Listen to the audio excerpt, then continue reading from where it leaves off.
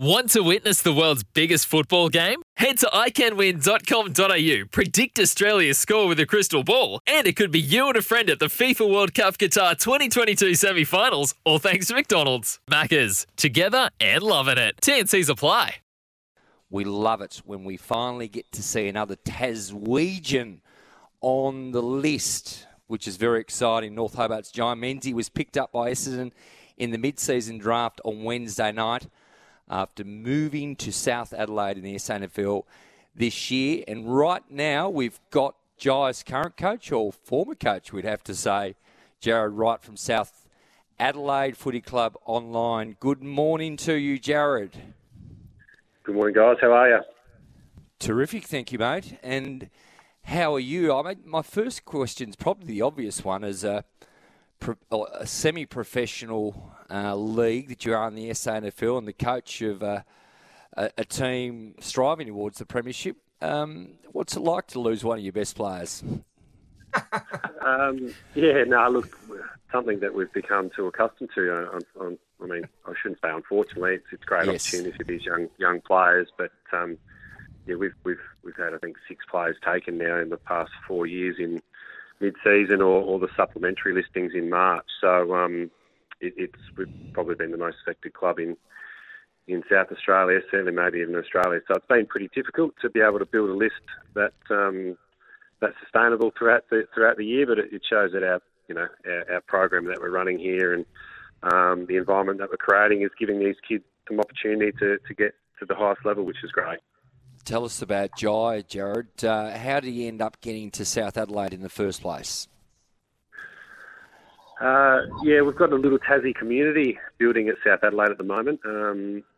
So generally, your best source of recruiting is mates and creating that environment. So Timmy Hazel, who's Jye's manager, played a bit in the sample a while ago, and he sent 2 players to us a few years ago in Mitch O'Neill and Fraser Turner, who both, I think, from Clarence and North Hobart as well. I think Fraser was at Richmond for a couple of years, and Mitchie O'Neill went to West Coast Eagles in the COVID year as a rookie, and unfortunately both got delisted and found their way back to South Adelaide last year and played last year with us. And so with that connection there, with knowing Jye, we got another young man called Oliver Davis who come over and played for the Crows last year in the sample side. He moved across to us this year as well, and Jye and Ollie and Mitch and Fraser are close mates from junior playing days in Tassie, and decided to come across. So it's been a nice little Tasmanian community we're building, and they've all got a lot of talent, which is great to see some Tasmanian kids coming through the pathways. Did you think he would get picked up? Oh, look, probably from the first time we seen him train, there was certainly a level of dedication, commitment, and he certainly had some scope to improve. Pretty raw in regards to what he was playing and how he was playing, but he's a really quick, powerful young man. He's for a 19-year-old kid, he's still built pretty solidly. He's not. You wouldn't call him a small forward because he's probably 180, 182, but he's built pretty solidly. So I think his size and his strength is certainly got some scope to play at the highest level. Right from the first training session, we certainly seen his speed and his power, and the way his goal sense was around the big sticks was certainly going to work with us at South Adelaide, and we just had to continue trying to develop his game in more of a defensive term to help with that pressure and slowing the game down, which is what obviously a lot of AFL clubs are looking for. Jared, do you think that they've picked a young fella with an eye towards development, or is he someone that they might see as ready made? Like, can he step in and impact for Essendon straight away? Yeah, I think Jye can. Certainly, like I just said before, with the way his contest is, he's quite strong, young kid, and runs straight lines. So he doesn't shirk a tackle, he doesn't shirk a ground ball. He runs straight through. So there's the mental side of the game, he's quite confident as well in his own ability, and certainly you need that to be able to impact at AFL level. The moment you second guess or have any doubts in regards to your ability, the game will go past you pretty quickly. So Jai's certainly got that confidence, in his own ability, which I think will hold him in good stead. But he's, I think they've picked him with a need for now, but certainly, obviously, long term, he's 19 and has a lot of scope of development as well. But from what I've seen of him this year, within the next probably 3 or 4 weeks, I could see him,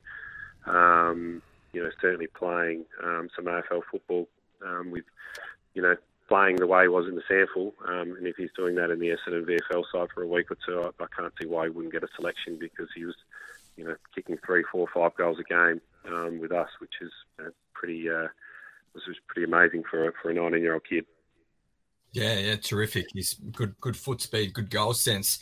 The other young Tasmanian, Harrison Gunther, Glenorchy boy, I actually tried to get him to choose cricket as a 16, 17-year-old, super talented, multi-sport. Tell us a bit about him. How is he going?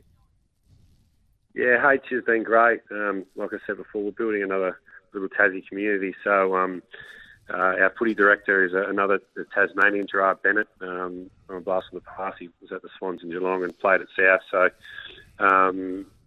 Gerard knew H's, stepdad, and we went and watched him play, last year, and played a couple of games at the VFL, but he settled in really well. He's played a bit of a mixture between back and forward. He played the first probably 4 games as a defender, and we needed to match some height for the Crows as a forward line probably about 3 weeks ago, and he did really well. So, he stayed forward for the past 3 weeks. So he's going well. Enjoying his time over here in South Australia and continuing his chippy lifestyle, which is good. Jared, I'm interested in this process, and I, a little bit tongue-in-cheek, mentioned about, what effect does it actually have on your footy club. Of course, in Jai's case, he started the season, I'm pretty sure he did a pre-season with North Hobart under Clinton French before he came to you. You bring these guys in to make you better, to play finals and ultimately win South Adelaide's next premiership. What can the AFL do better with this process, protecting the middle club? So in your case, South Hobart, but even you can wind it back to North Hobart if you like. What's your thought and what's your take on it all? Look, it's a real tricky one. It is. If the players play, then you just say, you take your hat off and you go, like, it's a great story. And I think the timing of it's obviously not ideal. Whether or not there's, I don't know what the exact success rate is, but it's probably 40%, 30% success rate of players actually playing who get taken in the mid-season draft, like that season, maybe even less, 20%. So, I think the rule was meant to be brought in to sort of fill a need for the now. But I guess the gap between state and AFL is quite significant from a physical and a speed attribute. So look, we've been affected every year. With Jai's case, when you're losing a small forward who is a very dominant small forward, they're a little bit more replaceable in regards to numbers on a list. We've always got a midfielder that can roll through there. We've unfortunately lost our 3 best ruckmen in the competition and our key forward, who are, you only have one on your list. So when those players get taken, they do fill a big hole on your list, which, we haven't won a premiership since 1964, and we were sitting top the other year, and we lost our key forward and our ruckman, and we ended up not making finals by a percentage, and we were equal top at round 9. So that's how much of a hole it left for us.